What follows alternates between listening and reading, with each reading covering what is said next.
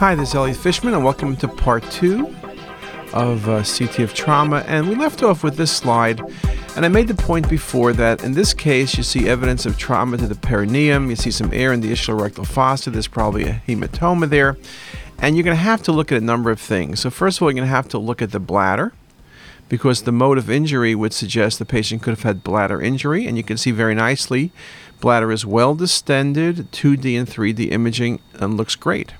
There's no evidence of bladder injury. And you can see a few more views of that.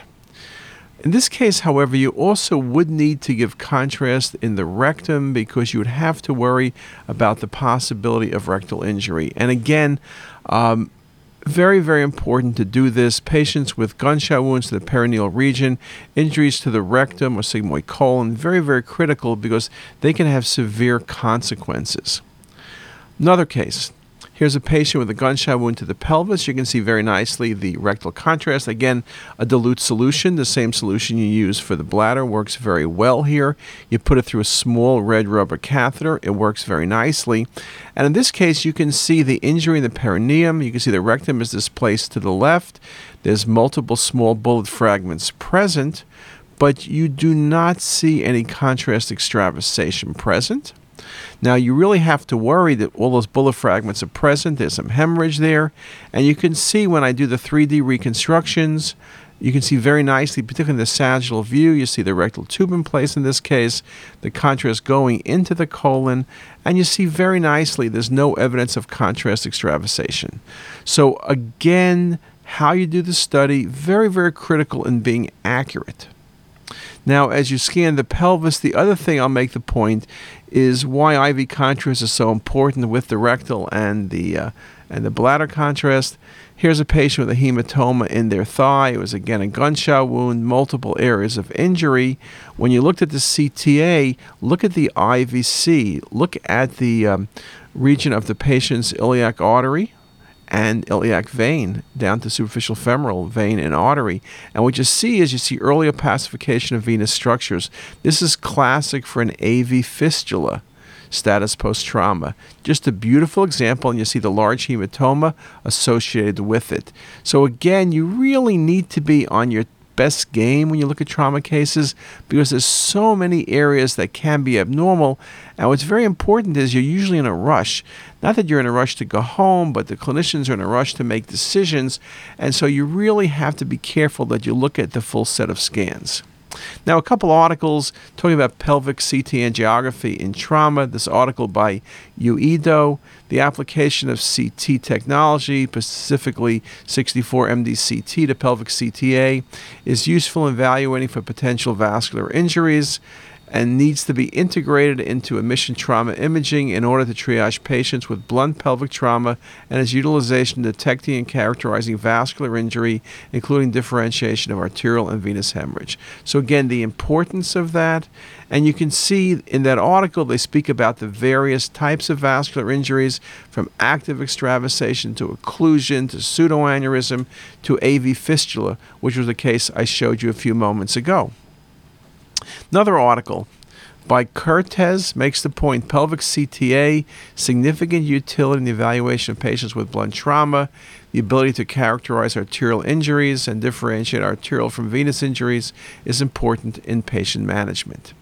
So again, that really is a good look at the pelvis. Think bladder, think rectum, colon, think bone, symphysis, sacrum, acetabulum, and think about the vascular structures as well. And again, each of those areas can be involved, and often multiple areas will be involved. So again, if you see one thing wrong, keep looking. Don't be satisfied with the search.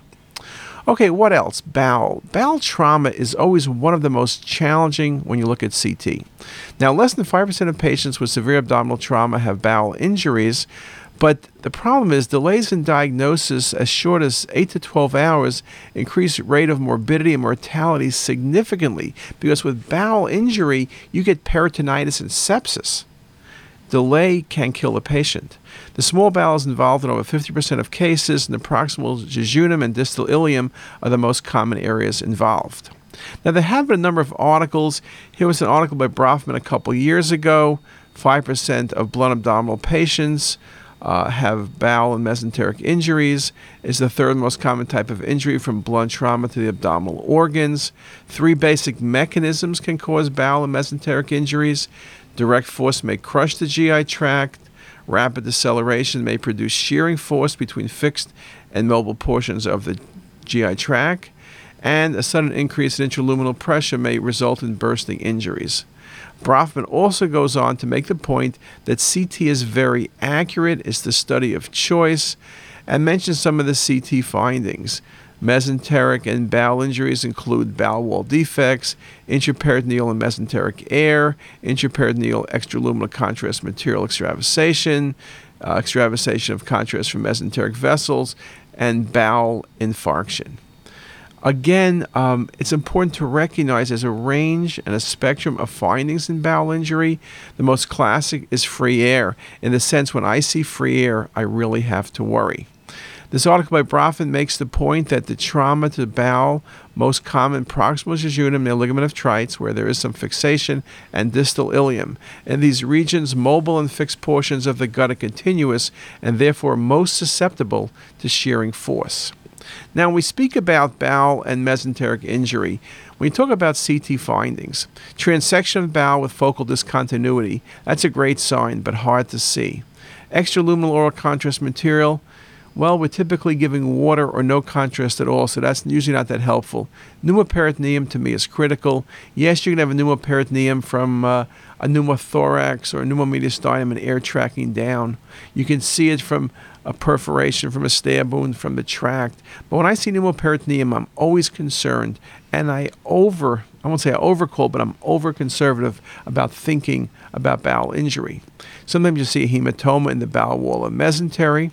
Sometimes you see active extravasation. If you're looking for hemorrhage, arterial phase imaging becomes critical, and then the importance of bowel wall thickening with or without abnormal enhancement. Now, I mentioned this pneumoperitoneum a second ago, how important it is, but I made the point that intraperitoneal rupture of the bladder with a Foley catheter, or massive pneumothorax, or Barrett trauma, or if somehow the patient got a peritoneal lavage, it happens, or benign pneumoperitoneum, are all other causes of pneumoperitoneum. But again, when I see pneumoperitoneum in the trauma patient, particularly injuries like stab wounds, gunshot wounds, I'm always suspicious for a bowel injury, and I need to really truthfully exclude it. Some other facts with bowel wall trauma: focal bowel wall thickening, especially when associated with fluid in the adjacent mesentery, is an important sign of trauma. Diffuse bowel wall thickening may be due to the hypoperfusion complex. Remember, I spoke before about how patients are in shock. They get bright adrenals, bright pancreas, decreased enhancement of the spleen, but you may also get dilated bowel with prominent enhancement. So again, you want to be careful in that regard. And also the point that mesenteric injuries can occur without bowel injury, and you can see simply active contrast extravasation. Now, in terms of bowel injuries, it can be short segment or long. Look at this patient who had trauma. There's lots of blood in the abdominal cavity, but look at the patient's duodenum. I'll show it to you. This is intramural hematoma in the duodenum. Often you can see it with football injuries. It's more focal. MVAs, you can see very extensive injury. Look at the coronals, and I'll show you a few more coronal views. Look how from the first and second portion of the duodenum, well past the ligament of Treitz, you can see it's markedly enlarged. It's not dilated. What you're really seeing is hematoma in the bowel wall. And again, here it is again on another set of images. Now, when we speak about bowel injury, particularly duodenal injury, you always want to think about the pancreas, pancreatitis as a result of trauma, be it just simply mild pancreatitis versus transection. They can occur together. So when I see a case like this in a patient with trauma who developed a pseudocyst, I'll look especially carefully at the bowel, as well as the pancreas, of course, because these two lesions often will go hand in hand. And in this case, not the best visualization of the bowel, but there was no bowel injury. What else? Here's a case you see blood in the pelvis. Now, we always comment, if you see fluid in the pelvis, you have to be concerned. Now, in women, perhaps it could be physiologic. In male, it's nearly always going to be a sequela of injury. Not always, but we see blood here. And we scan upward, look at this large bleed. You're looking at a large active bleed. And here it is in coronal. Where is that bleed? it's not the aorta, but when you start looking, and I'll show you a few more images, look at the CTA. You can see it's a branch vessel off the iliac. Of course, the common iliac, aorta, they're intact. Here it is again. Look at these views, and I'm showing you multiple views because this is what we had to try to analyze. There's obviously active bleeding. Where's the bleeding coming from? It's in the pelvis, but you can see large bleed. Well, when you look carefully, this is in the region of the sigmoid colon, beautiful 3D in this case, beautiful 2D in that case. And what the patient eventually had at time of surgery was a tear of vessels to the sigmoid colon with active bleeding following trauma. So just a very, very impressive example of that. It's really a very, very nice case in that you can see active extravasation. This is why arterial phase imaging works so nicely. In this case, you didn't see bowel injury per se. You saw the injury to the vessels supplying the bowel. So there was a shear and a tear, and that's what happened. Again, if you didn't give IV contrast or you didn't inject quick enough, you would have seen some blood and would have scratched your head, not knowing what to do. In this case, the patient could go to surgery or go to angiography, and embolization can occur. So again, very, very important. Now, I'll go back to a couple comments also about from Soto talking about hemoperitoneum. And this last case is a good example. He made the point that the presence of active extravasation and the rate of bleeding have a more direct effect on patient clinical care decisions than the volume of free blood. And the last case with very active extravasation, you really got to be on top of that patient. That patient can crash quickly. That patient's going to the OR. That patient's going to be managed very quickly. So a large bleed in the abdomen, often the bleed, particularly liver or spleen, you reach an equilibrium. But in a case like this with active bleeding, it's that active bleeding that really is the highest risk factor. Now, another case, this is a great example of a patient with a gunshot wound to the pelvis. This is why CTA works very, very well. Look at the active bleed within the rectum. A point to be made here is if you're looking at a gunshot wound, there is an advantage of doing a CTA first, and then if you need to, giving rectal contrast. You can imagine in this case, if I had given rectal contrast, there's no way I would have seen the bleed. It all would have blended in. You may have seen some injury to the bowel, but it would have been more difficult. So in a gunshot wound, perhaps the CTA followed by the rectal contrast is really the way to go. And this is just a wonderful example of that. This was eventually embolized. It shows the value of CTA looking at the rectum and perirectal regions as well.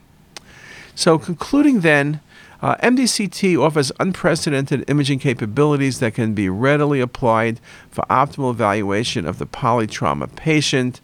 As Soto mentions, however, to maximize the diagnostic potential of the exam and at the same time minimize risk, CT protocols need to be tailored to match the need of each individual patient. And that's very important. We started the part 1 of the lecture talking about protocols. I think we have set protocols in the ER. We have a number of set protocols in the trauma patient.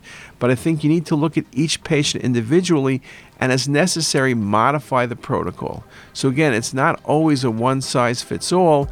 You need to know where to start from, but you need to know how to adjust. So again, hopefully these 2 talks have helped you, and I'm sure I'll be back a little bit later on with another talk on CT of trauma. And with that, have a great day.